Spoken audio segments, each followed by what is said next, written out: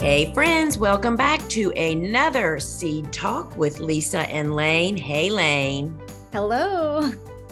Well, folks, today we have a good one for you and we'll jump into that. And if you want to learn more about the Gardener's Workshop and the work we're doing, you can drop in over at thegardenersworkshop.com. Take it away, Lane. All right. So today we're going to be talking about a topic that I hope is on everyone's mind. So we are fast approaching fall, and it's actually time for everyone to be thinking about their cool flowers that they're going to be fall planting. And maybe you live in the Southern Hemisphere and you're fast approaching spring. Well, the tips we're going to be sharing today should be useful to you, regardless of which time of year you're actually starting your cool flowers. Yes. But we're going to be mostly focusing on fall. So this is just going to be a checklist of the things that should be on your mind, getting ready to start these cool season hardy annuals for fall planting. Yeah. So we'll briefly run through what to plant and when, and then we'll go over some tips and tricks to help improve germination and adjust your growing conditions to accommodate these cool flower seeds and seedlings. Awesome. And just to clarify for anyone that's new to the cool flowers concept, when we're talking about fall planting cool flowers, these are plants that are actually going to overwinter and then bloom the following year, most of them in the spring. Right, exactly. Okay, Lisa, so can we just start by describing what is a cool flower? What are we talking about when we say cool flowers? Sure. So Cool Flowers is the name of the book that I wrote about the family of plants that are cool season hardy annuals. And they are actually annuals that thrive in cool to cold conditions. And they kind of have a finicky planting time. So a lot of us, just like I did until I got to understand what they preferred, just kind of think, oh, I can't grow them. They don't grow very well where I am. But in fact, it's all about timing. When we find their little sweet spots of time to plant in our garden, they thrive in cool to cold conditions. So everyone can plant cool flowers in very early spring, which means getting your transplants in the ground 6 to 8 weeks before your last expected spring frost, regardless of whether or not the plants are winter hardy in your zone. But that's not the case for fall planting. Exactly. Okay, so the first thing on our checklist is to determine what you can in fact plant in the fall. And how is that determined, Lisa? So basically, that is based on what is your winter hardiness zone. And then what is the winter hardiness survival zone of the plant that you want to plant? Yes. And your USDA winter hardiness zone is something you can look up online. I'll put a link in the show notes as well. And the hardiness of the cool flowers Lisa and I are always talking about can be found on each seed's product page on the Gardener's Workshop website. Or if you have the Cool Flowers book, that information is also in there. Yep. And just to give a hardiness zone example, for me, I'm located in zone 7B, so I can fall plant any cool flowers that are winter hardy to zone 7 or colder. So anything hardy to zone 7, 6, 5, 4. Yes. If you're located in zone 5A, you'd be able to fall plant anything that's hardy to zone 5 or colder. So 5 or 4, for example. And if you live in zone 8, you can actually fall plant any of the cool flowers listed in the Cool Flowers book, right? Yep, exactly. And it's really hard sometimes to wrap your head around that, but that is the key to knowing when to plant what. Yes. And if you live somewhere outside the US and you still want to be able to reference the USDA hardiness zones that we have on the Gardener's Workshop website or in Lisa's Cool Flowers book, again, I will put a link to the USDA hardiness zone map, and that actually has temperature conversions on it. So you can find your equivalent USDA hardiness zone. Yes. And there are a lot of benefits to fall planting. If there is a cool flower that's winter hardy in your zone, you're typically going to see earlier blooms, longer stems. The plants can even be more prolific, and they're often more resistant to pests and diseases. So it really is beneficial to plant in the fall if something is hardy in your zone. Right. And it's especially beneficial if you live somewhere like we do in southeastern Virginia, where the cool spring-like weather tends to be very short-lived and the heat and humidity seem to set in fairly quickly. Right. Okay, next is determine when to plant. So let's just talk about planting dates. When do you want to be direct seeding in the fall, and when do you want to be planting transplants in the fall? Sure. So when you direct seed, the first thing to remember is you have less wiggle room than you do with transplants. The optimal timeline is 6 to 8 weeks before your first historical fall frost. So that means 6 to 8 weeks. Mine is mid-November. So that would mean mid-September to the 1st of October is the optimal time. And that's what we pretty much need to focus on for direct seeding. Now, it's the same timeline for transplants. That's 6 to 8 weeks before your first frost. However, because a transplant has already gone through the sprouting stage indoors, you can kind of push that 6 to 8 weeks a little further along. You can plant later is what I'm saying. They just need to have enough warmth to get their roots to kind of establish. Right. So if it's a seed that prefers to be directly sown in the garden, you'll be doing that 6 to 8 weeks before your first expected fall frost based on historical averages. If it's a transplant, a seed that prefers to be started indoors, you'll be getting that transplant in the ground 6 to 8 weeks before your first expected fall frost, or you could push that closer to your frost date. If you're just starting out, though, it's usually good to stick with that 6 to 8 week mark. Yes. And just like your hardiness zone, your first expected fall frost date is something you can look up online. It's based on historical averages, and there are various websites you can reference to find your first expected fall frost date. Yep. Okay, so to get transplants in the ground 6 to 8 weeks before your first expected fall frost, you also need to know when to start those seeds to get them to a transplant size by that date. And we have an entire episode where we went through and calculated with a calendar and using actual dates to show you when to start your seeds when you're starting transplants. But do you want to just briefly touch on this, Lisa? Sure. So, I mean, it's literally sitting down with a calendar. When is my frost? When am I supposed to plant? How long does it take me to get a transplantable size plant? And then count back. I mean, it's literally sitting down with a calendar. Right. So if you want to plant some transplants out 6 weeks before your first expected frost, and it takes 4 weeks to get those to a transplant size, you'd actually be sowing those seeds indoors 10 weeks before your first expected fall frost. And like I said, check out episode 25 because we went really in detail about how to calculate your seed sowing date. Yes. Okay, now we're going to talk about determining how much seed to start. And this is another one that's going to depend on the method you're using to start those seeds. So if you're direct sowing a seed, Lisa, how much seed do you start relative to the number of plants you hope to end up with?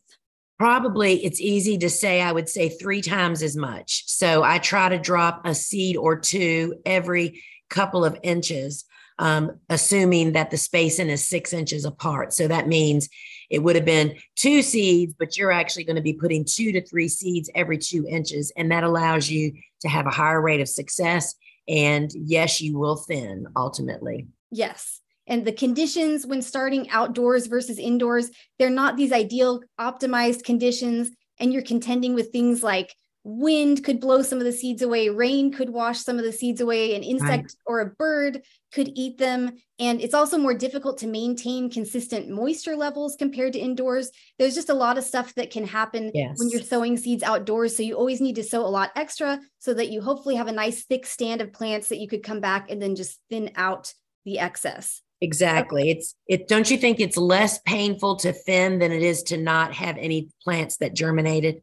Oh, yes. Yes, definitely. Okay. And then if you're starting seeds indoors, how much seed do you start relative to the number of plants you want to end up with?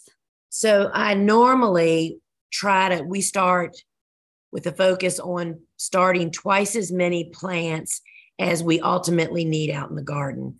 But that can vary depending on the cost of a seed. If it's a high dollar seed, which usually means that it has stronger germination, we don't go that high. We only do like 20%.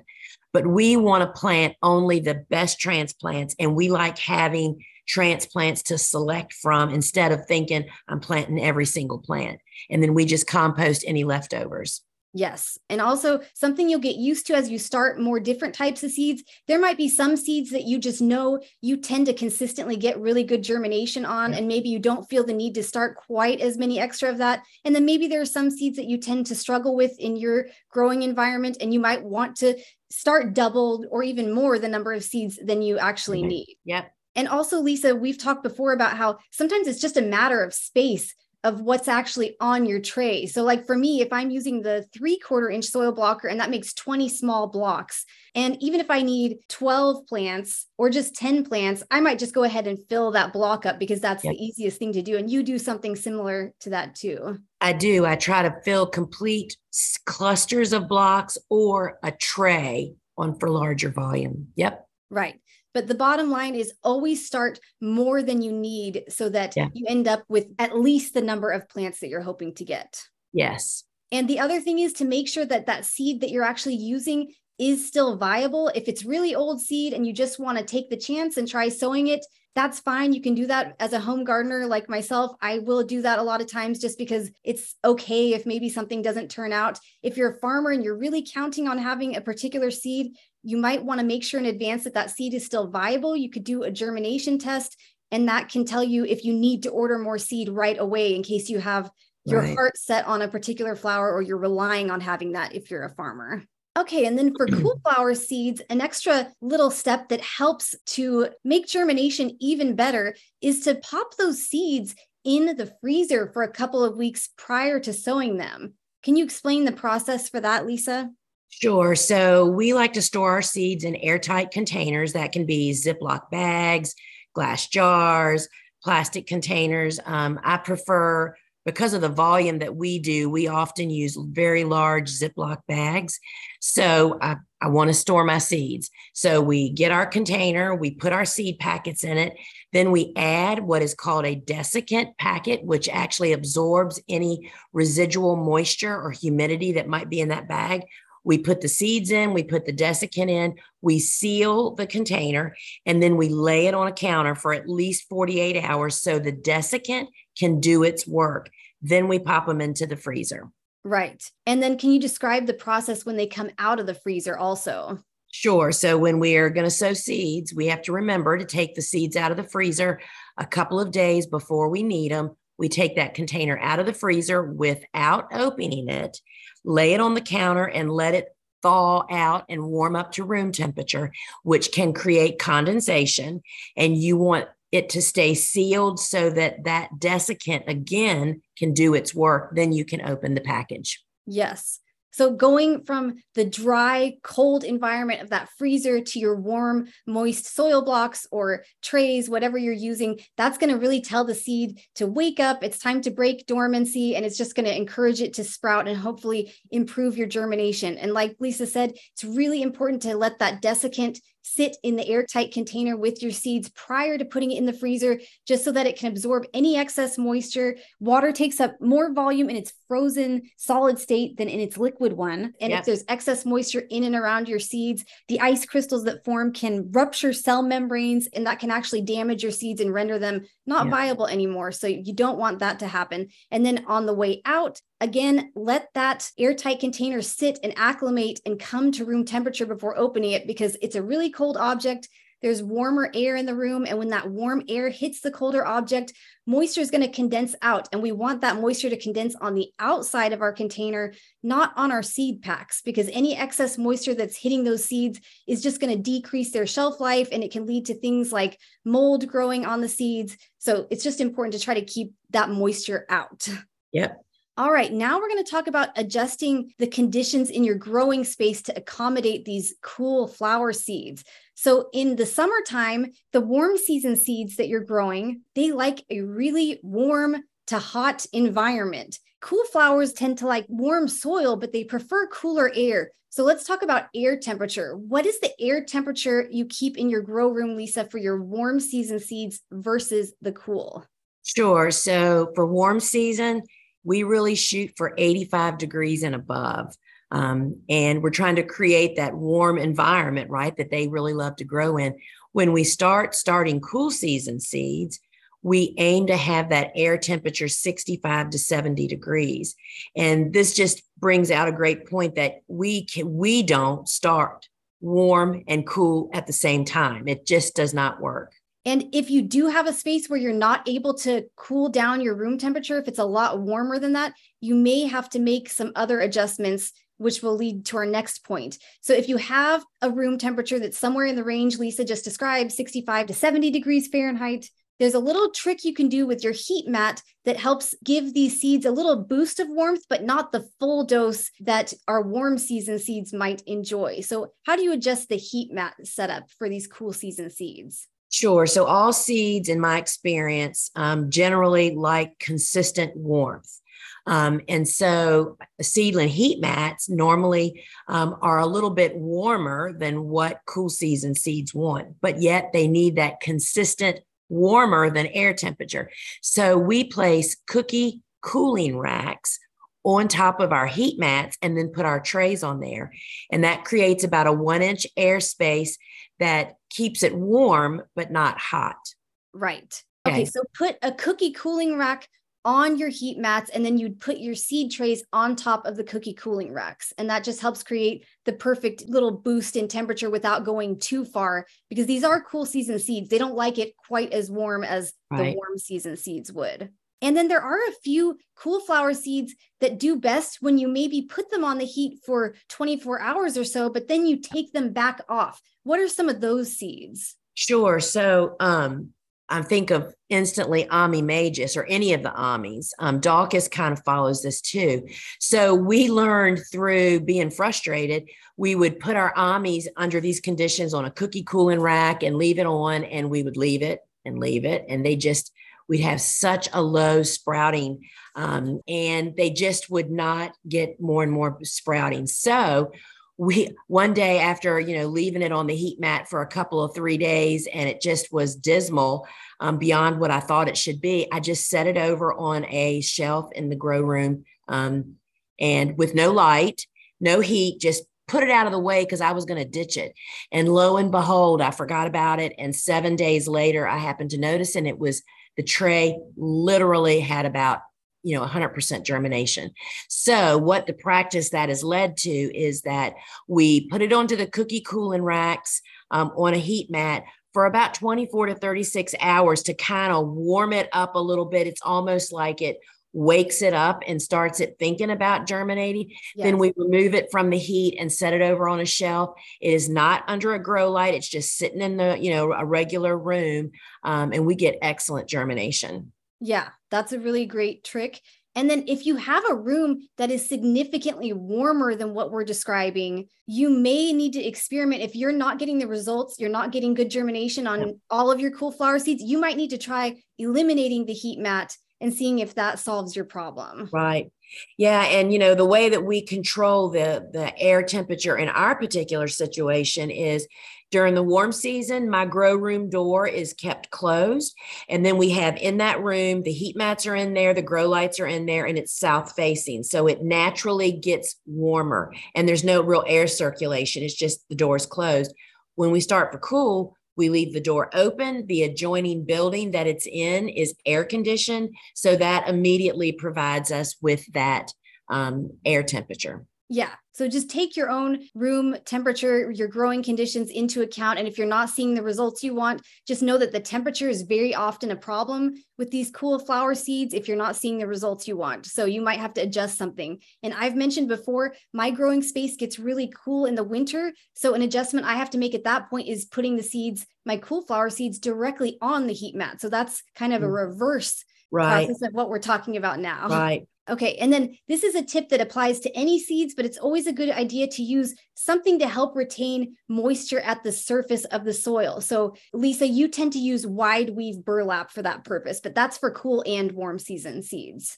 Yeah, we prefer that because it allows air circulation but yet it traps the moisture on the surface, which is where we sow a good deal of our seeds on the surface of the block. So it really helps and aids in germination. And then as usual, you can remove your trays from the heat mats and remove the burlap. Once you see around 50% of the seeds showing some signs of germination, including cracking, and then make sure to get them under lights. Yes. All right. And then our last tip to get ready for your fall plantings is to make sure your beds will be prepared on time and to get all your other supplies ready. So your seed starting soil, your fertilizer, you can have your hoops and row covers ready. What else can you think of, Lisa? Yeah, hoops and row covers are something, and the weight bags are something that I feel like people kind of forget about until an unexpected cold front is coming and they are totally worried about killing their transplants, which doesn't normally happen, by the way. But we always have enough row cover to cover our entire garden. That way I don't feel vulnerable with that.